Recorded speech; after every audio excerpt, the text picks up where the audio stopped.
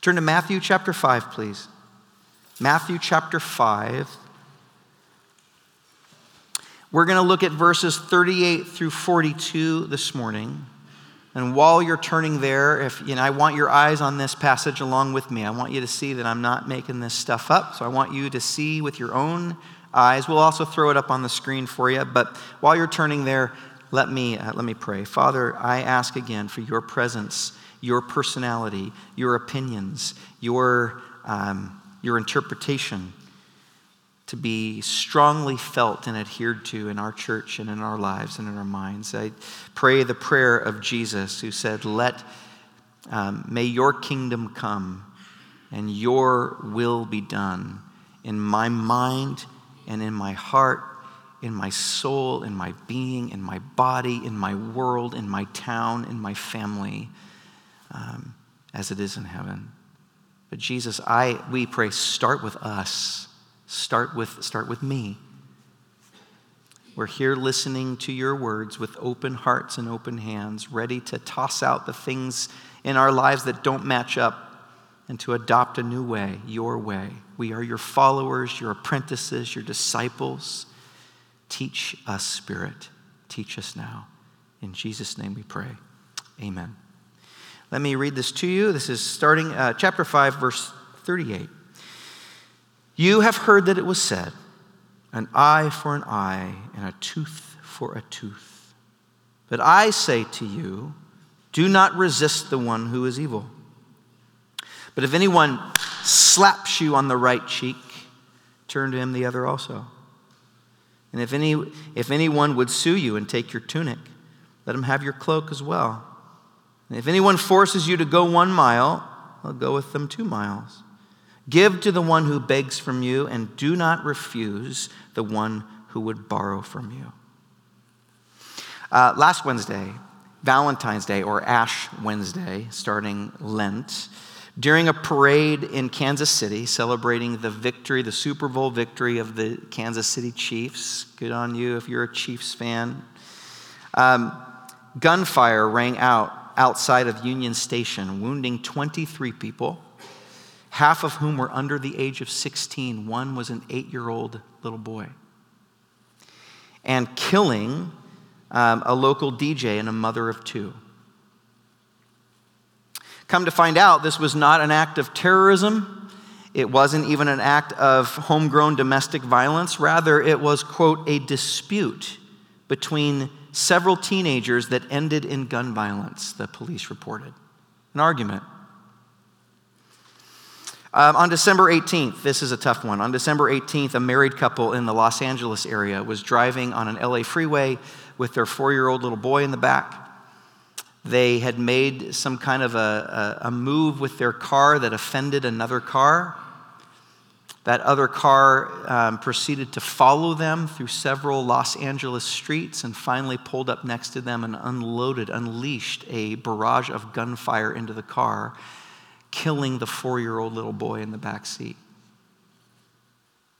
When the assailants were arrested, they had no idea that a 4-year-old was in the back seat, and they felt horrible. Enter Jesus of Nazareth into a world rife with violence, revenge, and retribution. This sage rabbi who beckons the world, come follow me. Take my way, my yoke upon you. So the question is, how are we as followers of Jesus supposed to respond to the evil in our world? What is the response of a person like Jesus when they are deeply wronged or even abused or taken advantage of or put down or insulted or whatever the case might be? How does a follower of Jesus respond? This is extremely pertinent for us in our world. And I think that we'll see that the answer is astounding. The answer of Jesus is brilliant, it's astounding, it's world-altering, really. No one was saying this type of thing before Jesus, and no one has especially lived it like Jesus, and no one has said anything really this world-altering sense. It's astounding, and yet it's also crushing. When we turn what Jesus says kind of over on the palate of our soul, on the one hand, we taste something sweet and powerful and beautiful that literally has the power to change the course of human history forever, really. And yet, you'll also taste the gristle of the way of Jesus that is so, it seems so impractical and so impossible that it's hard to swallow that thing down. On the one hand, this is incredibly relatable because we live in a world of offense. And Jesus knows this. We live in a world where we offend each other. In fact, these four hypothetical situations that Jesus offers in this passage are taken right out of everyday life. His audience would have been very familiar with the kinds of scenarios that Jesus is describing here. They would have understood it acutely. Imagine this with me. Let me just take scenario number 1. Imagine in your mind, you're a poor farmer. You're barely making it. You're making it, but you're not making it because of the Roman government. They're taxing, some historians say 70, 80, even 90% of your income going to the Roman government. The day comes for you to pay your taxes, and so you go with everyone from your village to go pay your taxes, and you wait in line at the taxpayer's booth. And you walk up to the Jewish tax collector that's working for the Roman government, and you maybe hushly explain to him, I don't have the money, I can't pay and keep my farm working at the same time. And to your astonishment, he does the numbers, and he stands up in front of them all, and he goes, whack, across your face, in front of all your friends, in front of everybody. And there's a Roman guard there ready to enforce much worse if you do something else. The law is completely on this person's side to do this. And you're a follower of Jesus. What do you do? Scenario number 2. You're living in a land where the emperor ruthlessly taxes the wealthy to fund Rome's wars. Okay? And as a result, the rich, to secure their wealth against this, they sought to invest in like non-solid investments, especially like real estate, okay, and land. The problem is that back then, real estate was not sold on the open market like it is today. It was ancestrally owned, and it was passed down from generation to generation, making it extremely difficult to buy. So a system was formed to leverage exorbitant interest rates to basically push landowners into further poverty. And if you couldn't pay, they would take you to court and they would absolutely sue, literally, the shirt off your back. That is the situation that Jesus is describing here. That's what he's painting. You're a landowner, you're bogged down by debt, you can't pay, so you're taken to court and you're squeezed of your possessions like a sponge, putting you further and further into poverty. And there's nothing you can do. What do you do? As a follower, you've been hearing this rabbi named Jesus and you've decided to follow him. What do you do? Let me give you a third scenario. You're having a picnic. Here's a good one. You're having a picnic on Sabbath, as Jewish people would do, by the Sea of Galilee. You got your family with you. You're enjoying God's beauty in a day of rest. Your kids are playing in the field. You and your wife are on the blanket. And up walks a regiment of Roman soldiers, tired and switching their shift from a day of patrolling the Sea of Galilee. They're exhausted, they're sweaty, they're tired, and a Roman soldier comes up to you, pulls out a sword and points, throws his 65 to 85-pound pack at your seat and says, "You, carry this over that hill for me." What do you do? As a follower of Jesus, what do you do? The point is, being taken advantage of and perhaps taking advantage of others is part of the broken human condition that Jesus is here to address. He's here to go right to the heart of what's happening here. We live in a world of boundary violations at best and outright abuse at worst. And Jesus is here to teach his followers, how do we interact with a world like this? So in that way, Jesus is dealing with very practical solutions here today. And yet, on the other hand, what Jesus seems to be saying feels utterly impractical in the sense that Jesus suggests a solution that's extremely counterintuitive to us. What do we make of this? Well, I want to get into this by noticing at least, let's say, 4 things. How does evil work? Jesus gives us a clue here, how the Bible and how he thinks about human evil and evil in general in the world. Secondly, what do we as followers of Jesus do about it? Thirdly, does it actually really work? Does what Jesus say here, does it actually have a shot at working? Finally, how far does this reach? How far do we go with this type of a thing? Let's answer some practical questions at the end. Number 1, how does evil work in the world according to Jesus and according to the Bible? Notice in verse 39, Jesus says not to resist the, quote, the evil one. And the question that we need to ask to get us going is, what or who is he referring to when he says the evil one? The Greek for evil one is tapaneros, which is actually created quite a debate on how to interpret this word. The question that scholars are asking about tapaneros is, who exactly is the evil one? Is he talking about people, human evil, or is he referring to the evil one par excellence, the devil? Is that what he's referring to?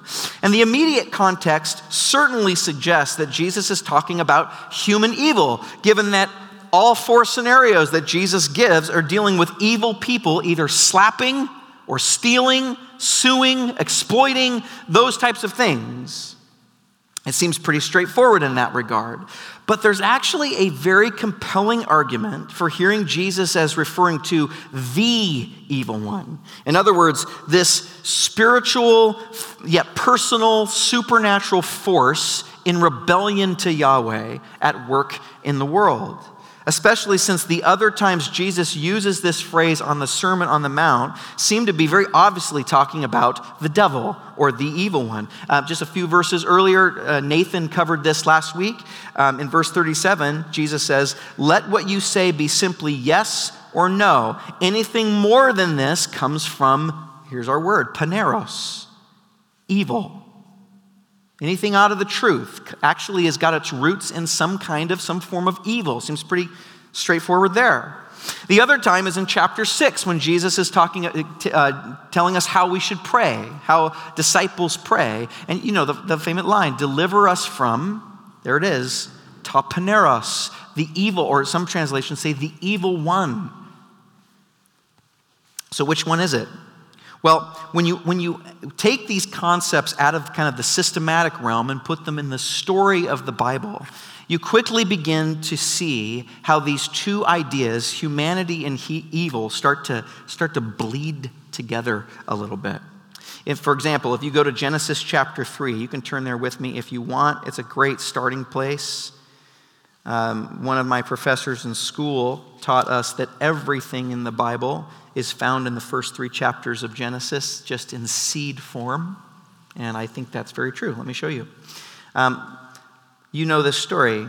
Now the serpent was more crafty than any other beast of the field that the Lord God had made. And he said to the woman, "Did God actually say, 'You shall not eat of the tree in the garden'?" And the woman said to the serpent, "We may eat of the fruit of the trees in the garden, but God said, 'You shall not eat of the fruit of the tree that is in the middle of the garden, neither shall you touch it, lest you die.' But the serpent said to the woman, 'You will not surely die.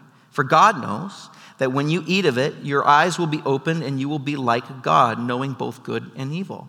So when the woman saw that the tree was good for food, and that it was a delight to the eyes, and that the tree was to be desired to make one wise, she took of its fruit and ate, and she also gave some to her husband who was with her, and he ate.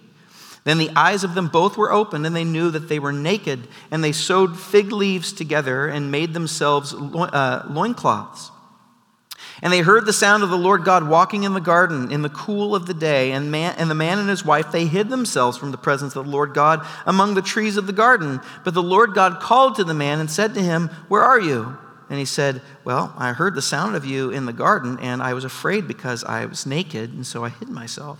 And he said, "Whoa, who told you that you were naked? Have you eaten of the tree of which I commanded you not to eat?" And the man said, "Well, the woman that you gave me to be with me, she gave me fruit of the tree, and I ate it." So the Lord God went to the woman and said, "What is this that you have done?" And the woman said, "Well, the serpent deceived me, and I ate." And so the Lord God went to the serpent. "Because you have done this, cursed are you above all livestock and above all beasts of the field. On your belly you shall go, and on the dust you shall eat all the days of your life. I will put enmity between you and the woman, and between your offspring and her offspring. He shall bruise your head, and you shall bruise his heel." And then to the woman, he goes back to her. "I will surely multiply your pain in childbearing. In pain you shall bring forth children. Your desire shall be contrary to that of your husband, but he will rule over you." And then he goes to the man. To Adam he said, "Because you have listened to the voice of your wife and have eaten of the tree of which I commanded you, you shall not eat of it. Cursed is the ground because of you. In pain you shall eat of it all the days of your life. Thorns and thistles it shall bring forth for you. And you shall eat the plants of the field by the sweat of your face. You shall eat bread. You shall eat bread till you return to the ground, for out of it you were taken. For you are dust, and to dust you shall return." Notice the order here. Who shows up first in the chapter? The serpent. He goes to Eve. Eve gives the fruit to Adam. God comes. He goes to Adam. Adam says, "It's this woman." God goes to the woman. The woman says, "It's the serpent." So God goes to the serpent. And he starts with the serpent, and then he moves back to the woman, and then he moves back to the man. There's this progression and this order that goes on here. And the point is that there is clearly a link, or even most scholars think an alliance, between human social sin. You will desire him, but he will rule over you. However you want to interpret that, on the egalitarian side or the complementarian side, it doesn't matter. There's some kind of an issue going on here that's linked in with the devil. There's an alliance, a social breakdown, a relational breakdown that is every but entwined and tangled in with some kind of evil force that's bent against Yahweh. And this link can be traced throughout the entire Bible. Genesis chapter 6. Let me read this one to you. Here's a creepy, evil, kinky kind of episode. "When man began to multiply on the face of the land, and the daughters were born to them," here's this incredible phrase, "the sons of God," that is some kind of fallen spiritual beings in rebellion to Yahweh, "these sons of God saw the daughters of man, that the daughters of man were attractive, and they took them as their wives, and as any that they chose." Now look at God's response to this. What happens? "Then the Lord said, my spirit shall not abide in man forever." So there's this human element. "For he is flesh, and his days shall be 120 years. That does not mean he will live 120 years. It means Noah's ark, or the flood, will come in 120 years from this time. It's a prophetic description. "The Nephilim," this is verse 4, "were on the earth in those days. And also afterwards, when the sons of," there's that phrase again, "when the sons of God came into the daughters of man, and they bore children to them, they were the mighty men who were of old, men of renown." These are unholy kind of offspring according to this alliance with humans and evil. So what's the result? Look at verse 5. "The Lord saw that the wickedness of man was great in the earth, and that every intention of the thoughts of his heart was evil continually." Think of that. That means that when your mind goes to a resting position, a neutral position, it goes towards only evil continually, only perversion continually. There is a relationship here between evil and mankind that only spreads, or even breeds, if you would, more evil to the rest of the world. This should be a Halloween sermon. This is creepy. Then we get to the account of the Tower of Babel. This is super interesting. The account of the Tower of Babel, where God executes judgment on mankind, by scattering them throughout all the earth and confusing their languages. But listen to Moses, how Moses recounts this looking back. This is from Deuteronomy chapter 32. Moses is talking back about the Tower of Babel situation. And here's what he says. He says, remember the days of old. Consider the years of many generations. Ask your father, and he will show you. Your elders, and they will tell you. When the Most High gave the nations their inheritance, when he divided mankind, referring to the Tower of Babel, he fixed the borders of the people, here it is, according to the number of these sons of God. That's Ben Elohim, sons of God. These fallen, so not only did he scatter humans over the planet in different territories, he scattered these rebellious sons of God, Elohim, against himself, people, or things as well. And there's some kind of link between the two, especially when we get to Egypt, when Yahweh is freeing his people from the land of Egypt. Look at what he says here, and this is Exodus 12:12. He says, I will pass through the land of Egypt that night. He's talking about Passover. And I will strike all the firstborns in the land of Egypt. Here we go. Both man, that's human, and beast, and on all the, quote, gods of Egypt, Elohim of Egypt. There's this cosmic judgment that's mirrored with this human judgment that's going on, and we see this traced throughout all of Scripture. The point is, as you can see, throughout the Bible, there seems to be compelling evidence that human sin and supernatural evil are linked or in some kind of coalition. In other words, in the garden, mankind not only split off from Yahweh, they did do that, but not only did they split off from Yahweh, they seemed to make some kind of an alliance or a coalition with the forces of evil, this rebellious, spiritual, supernatural, personal force that is against Yahweh, that is out to undo every good, true, and beautiful thing that Yahweh has done in the creation process. One scholar puts it this way, and I think it's good. It's like a guitar and a guitar player. The two cannot make music without each other. That piano cannot make music without me. I can't make music without that piano. See, there's a symbiotic, to speak in the words of biology, there's a symbiotic relationship between human beings and with evil. So when Jesus tells his followers here not to resist, more on that phrase in a minute, not to resist the evil one, I suspect that he's speaking of both the offending person in any given instance and a supernatural force that's behind it, that's tinkering with it, that's playing the strings of our fallen human condition, so to speak.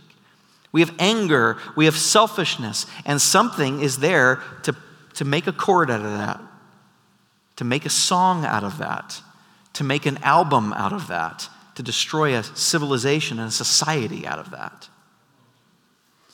Especially at play in the dynamics between human relationships. Now, okay, this has some immediate points for what we're talking about here. Number one, the, quote, evil ones we encounter, you and I encounter on a daily basis, and are first influenced to some degree by the evil one, however you want to interpret that. Okay? And when you act selfishly against a fellow human being, there is always some level of influence from something other than yourself there. I mean, you guys, think about what's going on, what's really going on in your marriage. Think about what's really going on in the dynamics of your kids or at work or with any relationship. There is both human selfishness and human manipulation and greed and lust and all of those things.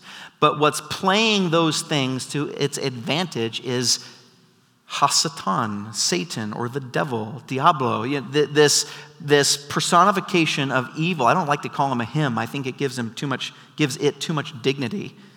This evil spiritual force that's against Yahweh and against you, tearing you and your relationships apart. Okay? According to the Bible, on one extreme of this spectrum is what we call possession, where evil actually inhabits the mind and the body and has been given complete control of a person. Okay? And this is something that Scripture says cannot happen to a follower of Jesus because we have the Spirit of God residing in us. However, though, on the other end of this spectrum, everyone who acts sinfully, big or small, is indeed in some way being influenced to some degree by demonic supernatural evil, whether you know it or not, and whether you're a follower of Jesus or not. Remember Nathan's passage last week. He's talking to disciples. Let your yes be yes, your no be no. Anything other than this comes from evil. He's not saying you're possessed, but he's saying there's an evil presence there. Remember when he turns around and faces Peter. 1 second, Peter is like, you're the Christ, you're the Son of God. The next second, Peter is like, Jesus, you're not going to do that. And remember, Jesus turns to him and says, get behind me, Satan, because you are not interested in the things of God, but only the things of man. What was Jesus saying? Peter, you're being selfish. And that selfishness is an inroad to something evil in your life. And it's penetrating into my group. I know what you're trying to do here, Satan. Get out. Jesus didn't see these crisp buckets or crisp lines between a human being naughty and supernatural evil being really bad over here. He always sniffed or suspected something in concert with human selfishness and human sin. Secondly, knowing this should give us empathy for the people that we're encountering. You know that. We can say, okay, or we could say like Jesus on the cross, they know not what they do. They know not what they do fully. They don't know what's going on behind the scenes influencing them. This can really help us de-vilify somebody that's coming after us, that's insulting us, that's slapping us. If we understand this, okay, look, this is you, but it's not only you. And it can make you think of yourself. When you feel that rage and you get back and you manipulate, you can go, on the one hand, okay, I need to repent, but what am I doing when I'm repenting? Spiritual warfare. I am shoring up a chink in my armor when I repent and when I confess. Any homeowner knows when you have mice coming in, you got to figure out where they're getting in, and you seal that thing off. That's repentance and confession. Okay, you see where I'm going with that? Okay. We are, to some unknown extent, under influence in certain moments and in certain times. Here's the Apostle Paul for the win. He says, for we do not wrestle against flesh and blood, but against the rulers, against the authorities, against the cosmic powers over this present darkness, against the spiritual forces of evil in the heavenly places. So, what Jesus is about to tell us, listen, is not just societal, is not just relational, but what Jesus is telling us here actually has spiritual power to do war against spiritual forces. Even though what he says is very practical and very relational, very one-on-one. In fact, that's the whole language of this. It's individual to individual. And yet, in Jesus' mind, you are doing battle against evil dynamics going on in your relationships and in the world around you. So what do we do as followers of Jesus? Well, let's look at what Jesus says. Look at verse 38 again. He says, you have heard that it was said, an eye for an eye and a tooth for a tooth. As previously discussed, the phrase, you have heard that it was said, was a verbal formula that rabbis would use before they would quote from the Hebrew Bible or from the Old Testament. And this quote is not just quoted once in the Torah, it's quoted no less than 3 times. It's quoted in Exodus chapter 21, verse 24, Leviticus chapter 24, verse 20, and Deuteronomy chapter 19, verse 21. And this is how the Torah instructed people to deal with the wrongs done against them. Okay? It dates back to at least the 18th century BC and came to be known as the law or the tooth, or the law of the tooth, or what's the Latin phrase? Lex talionis, I think is what it is. And it's completely built on this idea of equal retribution. That's the idea. In other words, justice was based on exact measures. You knock out my tooth, I knock out your tooth. And then it's done. There's no more retribution. It's it. We're even. It's good. Kids still play that.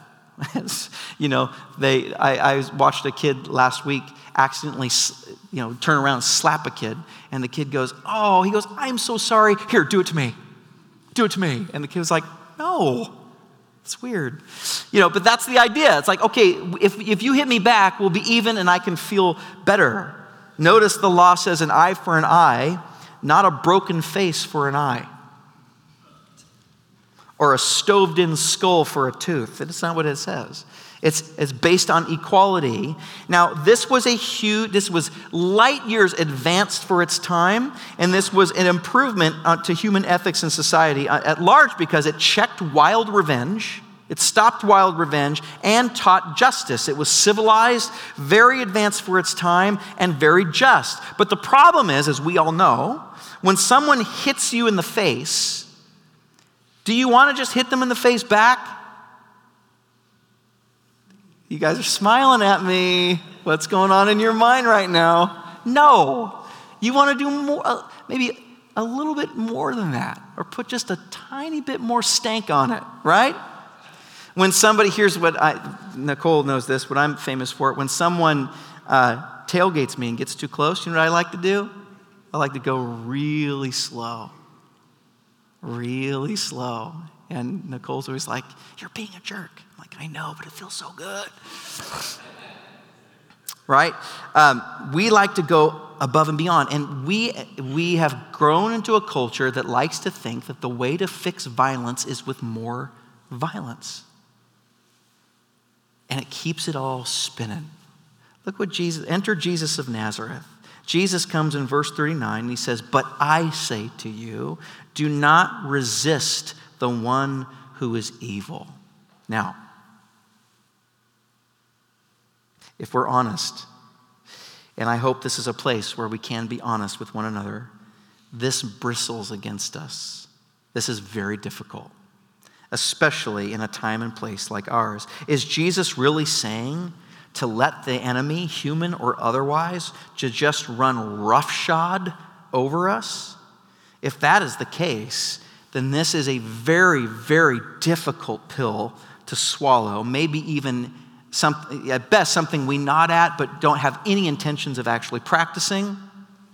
Or something that we just outright say, that's just not for me. I just can't do it. I'll never reach. This is like, I always liken the Sermon on the Mount to Michael Jordan. Like, I like to play basketball, but any of you watch Michael Jordan, you just think to yourself, I could practice and practice and practice and improve and improve and improve, and I will never, ever get to the level that he's at out of the womb. It just seems like next level. Or a musician. Sometimes I don't call myself a musician anymore. When I see a real musician, I go, oh gosh, I should just sell all my stuff. You're just next level, right? The Sermon on the Mount makes me feel like that at times. When Jesus says stuff like this, it's just like, gosh, there's just no way I'm not going to be able to not slow down when that guy's on my back. When he's trying to park his car in my trunk, it just feels so good to slam that brake a little bit, right? But listen, the two ways, before we dive into this, remember that Jesus is not so much laying down rules and laws so much as he's saying that he's turning his followers into a certain kind of people that react against evil in certain kinds of ways. And however those reactions flesh out, they will be marked by this spirit or characteristic of not resisting. The two words to pay attention for are me and testhene. Me and testhene in the Greek. And these words were first translated, do not resist, by the lawyers commissioned by King James I when he wrote the King James Bible, when he commissioned it to be written or translated in 1603. It was published in 1611. And most scholars, frankly, think that he translated it this way, do not resist the evil one, to stop people from resisting his rule. Okay? But these two words are actually quite tricky to translate. The word may is not in the Greek. Not. Or you could even it's very strong in the grammar. It could be ever. Do not ever. It's very, very strong language that Jesus is using here. And the word intestine means to set yourself against. to come against. Because of this, there are several other translations that might be helpful. This is the New English Bible. It says, it translates it this way: do not set yourself against the evil one. Here is today's English version, the TEV. Do not take revenge on the evil one. Here's my favorite. This is Dale Bruner's interpretation. He says, do not ever try to get evil or even with the evil one. I like that one the best. Do not ever try to get even with the evil one. So there is clearly, here's what we need to know first. There is clearly a wholesale rejection of a character trait of defensiveness in the follower of Jesus. And we need to square with that. The way of Jesus, this is just as blunt as this passage is, the way of Jesus is never one of defensiveness.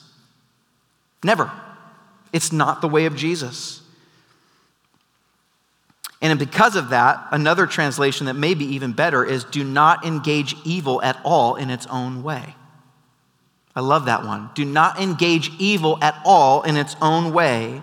Now this, if you think about these translations, this is much different than being a doormat or a coward or putting your head in the sand or passivism or whatever that might be. But still, it's every bit as challenging. It's still just as challenging. Jesus is saying not to confront evil or to be a coward. He's also, neither is he saying to fight violence with violence. He's not saying either. He's not saying fight, and he's not saying flight. He's offering a third way, a creative and surprising way that his followers will confront evil. He's saying to not confront evil from a heart of evil. I guess you could put it that way. Don't do it out of revenge.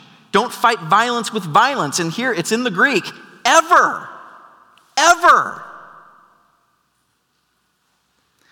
Fighting violence with violence is not the way of Jesus, and we need to square with it, not even in self-defense. I know that's tough, but it's true. Not even in self-defense. Yeah. Evil begets evil. That's right. And we see that in our culture. It just keeps it all spinning. There may be rare exceptions, like defending someone else, right? It doesn't say turn another person's cheek for them, right?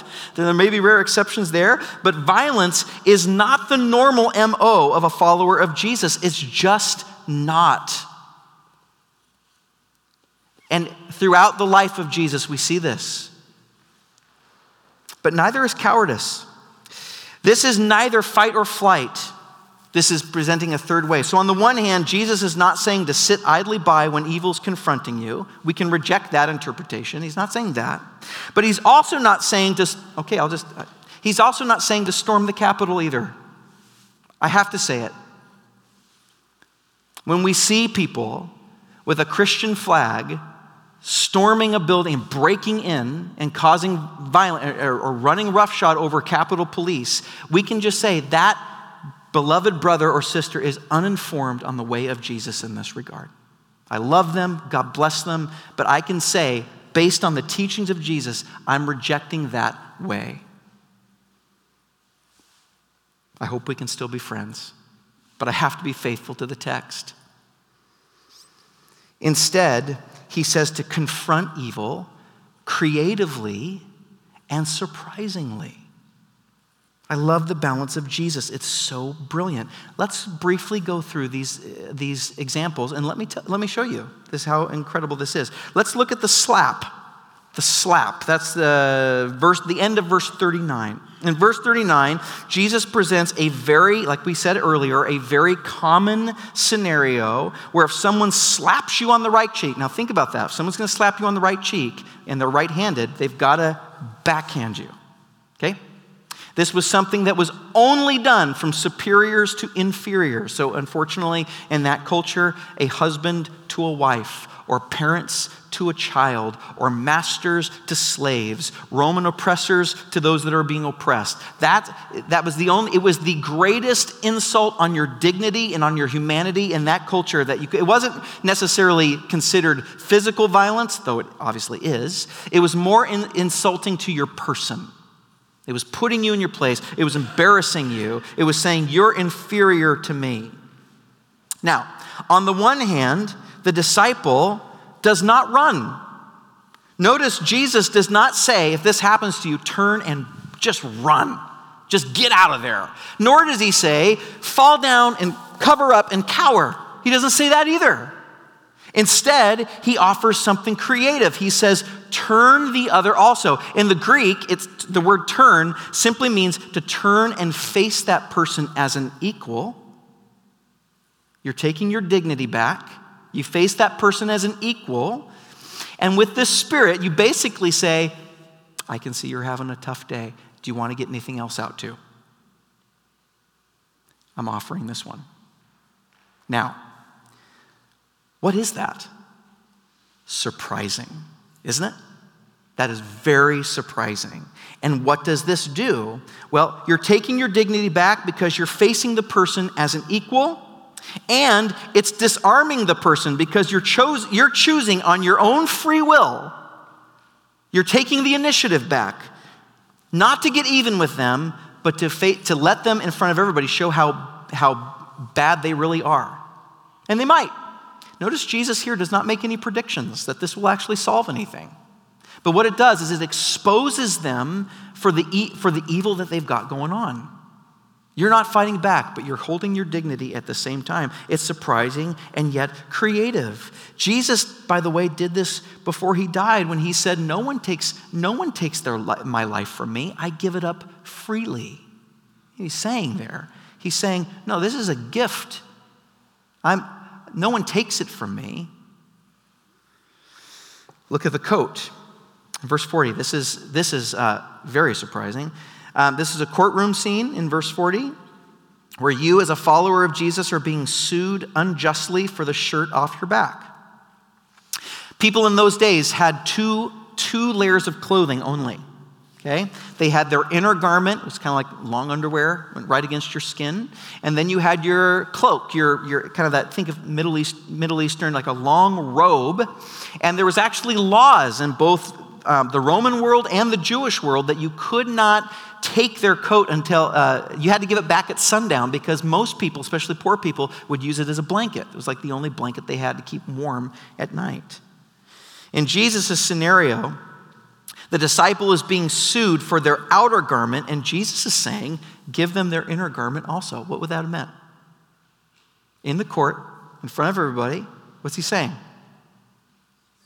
Strip down, butt naked, and hand them your underwear too. Now, what is that? Surprising. Surprising. Would you say gross? Is that what you said? I don't want to ask who you're imagining. Obviously not me. Glorious. You're welcome. It was surprising. What does it do? Well, imagine how this exposes this creditor. There you are, stark naked. There's this creditor beat red and embarrassed in front of everybody. Your outer garment in one hand, your underwear in the other. You've basically completely turned the tables here.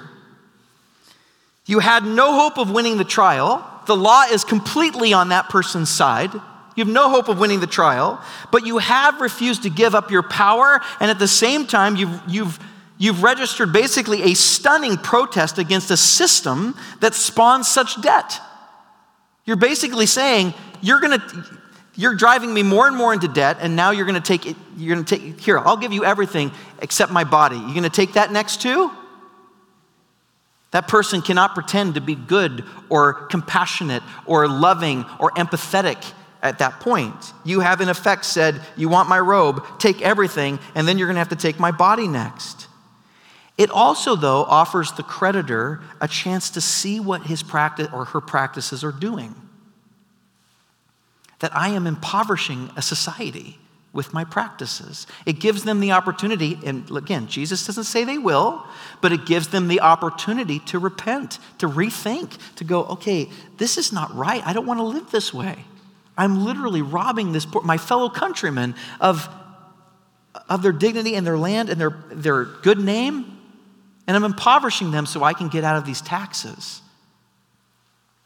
In doing this, the poor disciple has displayed an exploitive law for what it is. Now, again, Jesus, these are not commands. So I don't want to hear if you're in court that you strip down. That's not what he's, my pastor taught me. No, that's not, I have to say this to the kids during the week. This is not what I'm saying to tell your parents. I'm just saying, So, that's not what he's saying. But he's saying, get creative. A disciple responds lovingly, but also creatively and surprisingly. Let's look at the mile in verse 41. Yeah, go for it. I just want to say this is the most helpful sermon I've ever heard in my life on these verses. Keep going. Go! Thank you. I love you. I'll pay you what I said later. Okay, thanks. Maybe in the mail. Anyway, okay, let's go with the mile. This was another familiar scene in Jesus' day. A Roman occupier could legally demand a Jew to carry his pack for a mile, but not beyond that. Actually, under Pontius Pilate, in his earlier reign, Caesar came to Pontius Pilate and said, or made a decree, you cannot make them go past a mile, because he was trying to stop from unrest in the region. The Jews were so mad about this, and it was being abused so much. They're just carrying Roman soldiers' packs around all day, that it was starting to cause rebellion and unrest. So finally, Caesar stepped in to Pontius Pilate and said, enough, just 1 mile. So you can kind of quell the intensity a little bit. Can you imagine the rage and resentment? Can you imagine that? I mean, just Jesus is trying to access your imagination right now. Imagine, let me just get a little close to home. Imagine Russia invades America and they occupy our territory and they make you carry their stuff. How would you feel? Really mad. I mean, I'll speak for myself. Really, really, really, really mad. But you have no option. The law is completely on their side. They've got military force. There was a faction of Jews known as zealots in Jesus' day, or the Hebrew was dagger men who held a dagger under their cloak, and they would, in fact, one of Jesus' disciples was a zealot, and they'd be in a crowd with a Roman soldier, and they would come up behind them and just slit their throat and just melt back into the crowd. So Jesus is being very clear, I'm not with you guys, not with the zealots, but that's how mad people were at this, okay? Kind of this guerrilla warfare terrorism going on. The Jew could either run and be killed, fight back or be killed, or do what this Roman soldier was saying to do, but just hopping mad, resentful, and all the rest. Jesus says, as my disciples, with concern for the Roman guard in your heart, you say to this man, you look tired and exhausted. Would it be okay if I carried it the rest of the way for you? Can I go another mile with you? What is this? Shocking and surprising. What would that do? Well, by this creative action, the oppressed disciple has, again, recovered the initiative. They've asserted their human dignity in a situation that can't, for that at least time, be changed. And basically, the rules are Caesar's. You can't change that. But how they're done are God's. And you do have power over that. Caesar has no power over how you respond. Imagine the soldier's surprise when a disciple of Jesus, a Jewish person that they know hates when they do this, turns and says, let me carry that 65 to 85 pound pack for you another mile. You've had a long night. Let me get this for you. What would he think? Think of the thoughts in the Roman soldier's mind. He would think, okay, why is he doing this? What's this guy up to? What's he up to right now? Usually I have to force these people to do this, but this guy's doing it cheerfully and actually won't stop. What's going on right now? Is this a provocation? Is he insulting my strength? A Roman soldier could think. Is he actually being kind? Oh, is he trying to get me in trouble by breaking the law? Is he going to file a complaint later and get me in the end? No matter what he's thinking, do you see how it throws him off balance? The Roman soldier is completely off balance by this move. Evil is disrupted, and Jesus says this is spiritual warfare. This is how Christians fight evil. From a situation of oppression and abuse, the disciple has once more seized the initiative. He's taken back the power of choice. And the soldier is thrown off balance, being deprived of the predictability of the typical response. And finally, briefly, the borrower in verse 42. Remember, Jesus is talking to predominantly poor, impoverished people in this address on the Mount. Therefore, borrowing and begging were ways of manipulation and survival of the fittest. We saw this happening. Nicole and I were in Lahaina when it burnt down. And we stayed there for that whole week in the middle of that. And we saw a community turn like they went full on Lord of the Flies. It was great. They went full on Animal Farm. It was like looting and siphoning gas out of fellow Hawaiians. And it wasn't that they were it was evil, but it was that they felt desperate. They felt like this is survival of the fittest. It became this kind of manipulative, really crazy environment there. That's what Jesus is talking about here. And he says, be creative by radically giving. Radically giving. Now, these words of Jesus are not just creative and surprising, but truly have the power to change the world. Here's what I did a little research here, and I think this will surprise you because you don't really read about this stuff in the news. We live in a culture that believes in the myth of progressive violence. It's really hard for us not to feel justified, which means we believe that more violence is the answer. This is from our movies that we watch, from the media that we consume, from the video games that we play, from all around. There's this idea of revenge and that might makes right. From the John Wayne Westerns. The good guy in an old Western is not someone with moral character necessarily. It's someone who's faster or stronger. That's really what it is. And the same is true. Recently I got about a quarter of the way through John Wick. Has anybody seen that? And I would recommend that you don't. But basically the premise is that John Wick is this trained assassin, and he's got this cute little puppy.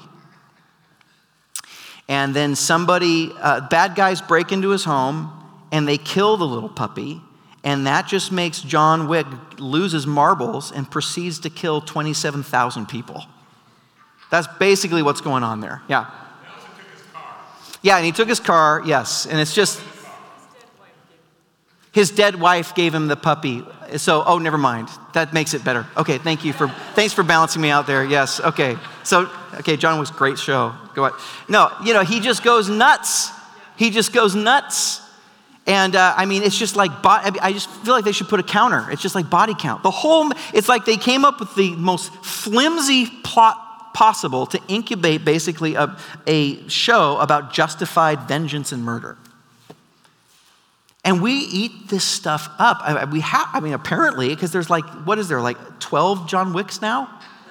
4 John Wicks now. He didn't get it done in the first one, and he's just making his way through countries, just killing fools, apparently. Different stuff. It's different, yeah, different stuff. Different, someone, yeah, right. His aunt was killed in the next one. I don't know. But that's the stuff that our culture eats this kind of thing up. Think of a world that followed the way of Jesus. Can you even imagine it? Can you imagine a world? Think of his first little command to us about anger. Can you think of a world of people who are patient and not angry? Can you think of that? Man, it's hard in an election cycle to even imagine it. This next one was lust. Can you think of a world where we were marked by purity instead of exploitation? Can you think of a world without pornography? Women, could you think of a world where you actually felt safe? You didn't have to question if a person's eyes were valuing your body or not. Think of a world where you could depend on people's word. When they said yes, you know they would be there. Think of the societal strength that we would have in a world like that.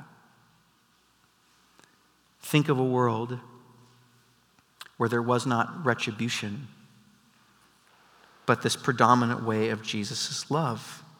And here are some facts that you may not know, because this has actually been tried. This is not theory. And tried a lot. In 1986, the Philippines had a nonviolent revolution led by Corazon Aquino with major support from churches, from Christians. And they swept the dictator, Ferdinand Marcos, out of office and only lost 121 lives doing it. It was so effective because the churches trained the people in this revolution in nonviolent responses. In Poland, nonviolence overthrew communism. An entire secret culture based on literature and spirituality was able to release Poland from communism nonviolently. In fact, here's what might interest you. Nonviolent creative protests and strikes have overthrown at least 7 Latin American dictators. You've got Chile in 1931, Cuba in 1933, Guatemala in 1944, Haiti in 1946, Panama in 1951, Haiti again in 1956, and Colombia in 1957. In fact, in the year 1989 to 1990 alone, 14 nations underwent nonviolent revolutions, all of them successful except for China, and all of them nonviolent except for Romania. That's an amazing success rate. These revolutions involved, this isn't small, we just don't hear about it for some reason. They involved 1.7 billion people. In fact, if you were to total all the nonviolent movements in the 20th century, the figure comes to 3.4 billion people. Our county, Seattle, is in King County, named after Reverend Martin Luther King Jr., whose movement helped to end the oppression of black people in America. While attending theological seminary, you know what gripped him? Matthew chapter 5, verses 38 through 42, gripped him and became the foundational philosophy for his entire movement. We forget that Martin Luther King was a pastor and a preacher, and his I Have a Dream speech was a sermon.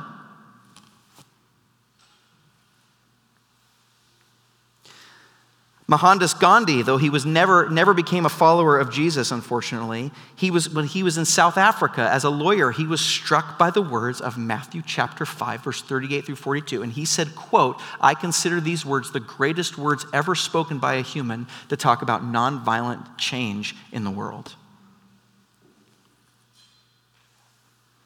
And ultimately, you guys, the death of our Lord and Savior Jesus himself is the greatest, most cosmic, mountain-shattering example of a creative response to evil. He took the greatest slap on the face from mankind and said, "Father, forgive them, for they know not what they do." He hung naked, like in a courtroom. You know, in all the movies, he's got a little loincloth on. Historically, he was naked and shamed publicly. He hung there naked while his garments, both inner and outer, were gambled away at his feet. He went the extra mile, you could say, carrying the cross to the place of his own death like a lamb led to slaughter. And he gave to those who would take from him, even to the point of dying and having nothing left to give. On the cross, he neither ran and cowered nor fought back, but absorbed the violence of our world. Through this act of great sacrificial love, he undid the curse of death forever. We are his followers. How can we reconcile to the master that we're following without taking on the same traits? On the cross, do we see an angry God taking out a death count of people, storming the Capitol, spewing out words of hatred towards his enemy, calling people names? No, we don't see that. Here's what the Apostle Peter learned from the cross. Let me read this to you and just absorb it and let it be powerful. Peter said this after he witnessed this. He said, "Be subject for the Lord's sake to every human institution, whether it be to the emperor as supreme." What government is he in right now? The brutal Roman government. This is what Peter's saying. "Whether to the emperor supreme or to governors as sent by him to punish those who do evil and to praise those who do good. For this is the will of God, that by doing good you should put to silence the ignorance of foolish people. Live as people who are free, not using your freedom as a cover-up for evil, but living as servants of God. Honor everyone, love the brotherhood, fear God, honor the emperor." Verse 18, "Servants, be subject to your masters with all respect, not only to the good and gentle, but also to the unjust." In other words, the servants that beat you. "For this is a gracious thing. When mindful of God, one endures sorrow while suffering unjustly. For what credit is it when you sin and are beaten for it, you endure it? But if when you do good and suffer, for if you endure, this is a gracious thing in the sight of God. For to this you have been called." Here, this is him saying, this is who you're following. "Christ also suffered for you, leaving you an example, so that you might follow in his steps." The Bible is absolutely expecting us to follow in the example and the way of life of Jesus. It's right there. Verse 22, "He committed no sin, neither was deceit found in his mouth. When he was reviled," this is the cross, "when he was reviled, he did not revile in return. When he suffered, he did not threaten, but continued entrusting himself to him who judges justly. He himself bore our sins in his body on the tree, that we might die to sin and live to righteousness. By his wounds you have been healed, for you were straying like sheep, but have now returned to the shepherd and overseer of your souls." He's saying, look, this is how Jesus defeated evil. And this is for us not only to receive, but also to do, to practice, to poieo, to practice and practice often. Yeah, Kristen. What was that verse out of Peter? That's 1 Peter chapter 2, 13 through 25. It's a great one. Now, look, you guys, I know this leaves a ton of questions. I know it. Like, what about violence done to others? Do I step in? Right? What do I do there? What about the government? Can the government defend itself against foreign powers? That's a question. What about when you can't trust the government or the government forces you to do something against God? What about that? Can a Christian serve in the military? Can a Christian be a police officer? What about law enforcement? What about when a husband is beating his wife? What can she do? All of those things. Let me just conclude with a few remarks that might settle some of them. And I would just encourage you, flesh these out over lunch in your home groups. Keep talking this through, because we're clearly way out of time here. The passage is not, I just want to make this clear, this passage is not addressed to governments. It's addressed to followers of Jesus who are trying to follow in his way on a day-to-day way. He's talking about the people walking in the midst of the kingdom of God while being in the kingdom of man. That's what he's talking about here. The language is clear that this is to individuals who are following Jesus. But listen to Paul's exposition, and I'll just end with this. He says, this is in Romans chapter 12, and this is clearly him getting this from the tradition of Jesus and from what Jesus had said. He says, "Repay no one evil for evil." Michael, I think that's what you were quoting. "Repay no one evil for evil, but give thought to what is honorable in the sight of all. If possible, so far as it depends on you, live peaceably with all. Beloved, never avenge yourselves." There's that word. "Never avenge yourselves, but leave it to the wrath of God. For it is written, 'Vengeance is mine, I will repay,' says the Lord. To the contrary, if your enemy is hungry, feed him." Sounds a lot like what Jesus is saying, huh? If he's hungry, feed him. If he's thirsty, give him something to drink. For by doing so, you will heap burning coals on his head. Some of you are like, yeah, there it is. No, that's not what he means. Sorry to disappoint. It's not a John Wick moment for Jesus. Do not be overcome by evil. This is my favorite line. But overcome evil with good. Now, that's the end of Romans 12. In the original, there are no chapter breaks. If you were to keep reading, look how he checks himself and balances this out. Keep going. He says, let every person be subject to the governing authorities. For there is no authority except from God. And those that exist have been instituted by God. You guys, this is a biblical concept through the Old Testament. He uses Nebuchadnezzar. He uses Cyrus. He uses Assyria. He uses all of these evil kind of as a judo move momentum against evil itself. For the rulers are not a terror to good conduct, but to bad. Would you have no fear of the one who is in authority? Then do what's good, and you will receive his approval, for he is God's servant for your good. But if you do wrong, be afraid, for he does not bear the sword in vain. For he is the servant of God, an avenger who carries out God's wrath on the wrongdoer. Therefore, one must be in subjection, not only to avoid God's wrath, but also for the sake of conscience. For because of this, you also pay taxes, for the authorities are ministers of God attending to this very thing. Pay to all who is owed to them, taxes to whom taxes are owed, revenue to whom revenue is owed, respect to whom respect is owed, honor to whom honor is owed. Here's the point, and we're done. Here's the point. How do you change a system? Through your own heart and through your own relationships first.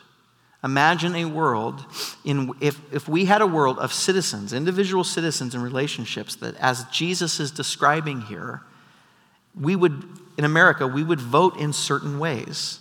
We would have not the same kinds of issues. We would elect different kinds of leaders. The answer is not to start with the leader we're electing and then trickle down from there. The answer is with us to change from the inside out. To be followers of Jesus right here, right now, to show the world a new way to be human, imperfect yet genuine followers of Jesus, and overcoming evil with good. You guys, I'll just be blunt with you. I think the tragedy of the Western church is that we have swapped out saints for celebrities. What the world needs is a character of people, of followers who are following Jesus, not just from a stage or with lights or with good words. Those things are great, but with character every day as we go to our jobs, as we go to our schools, as we ride the buses, as we ride the trains, as we interact with people. That's what this world needs to see. And that's what Jesus is saying. Follow me. Follow me, and I will make you into fishers of men.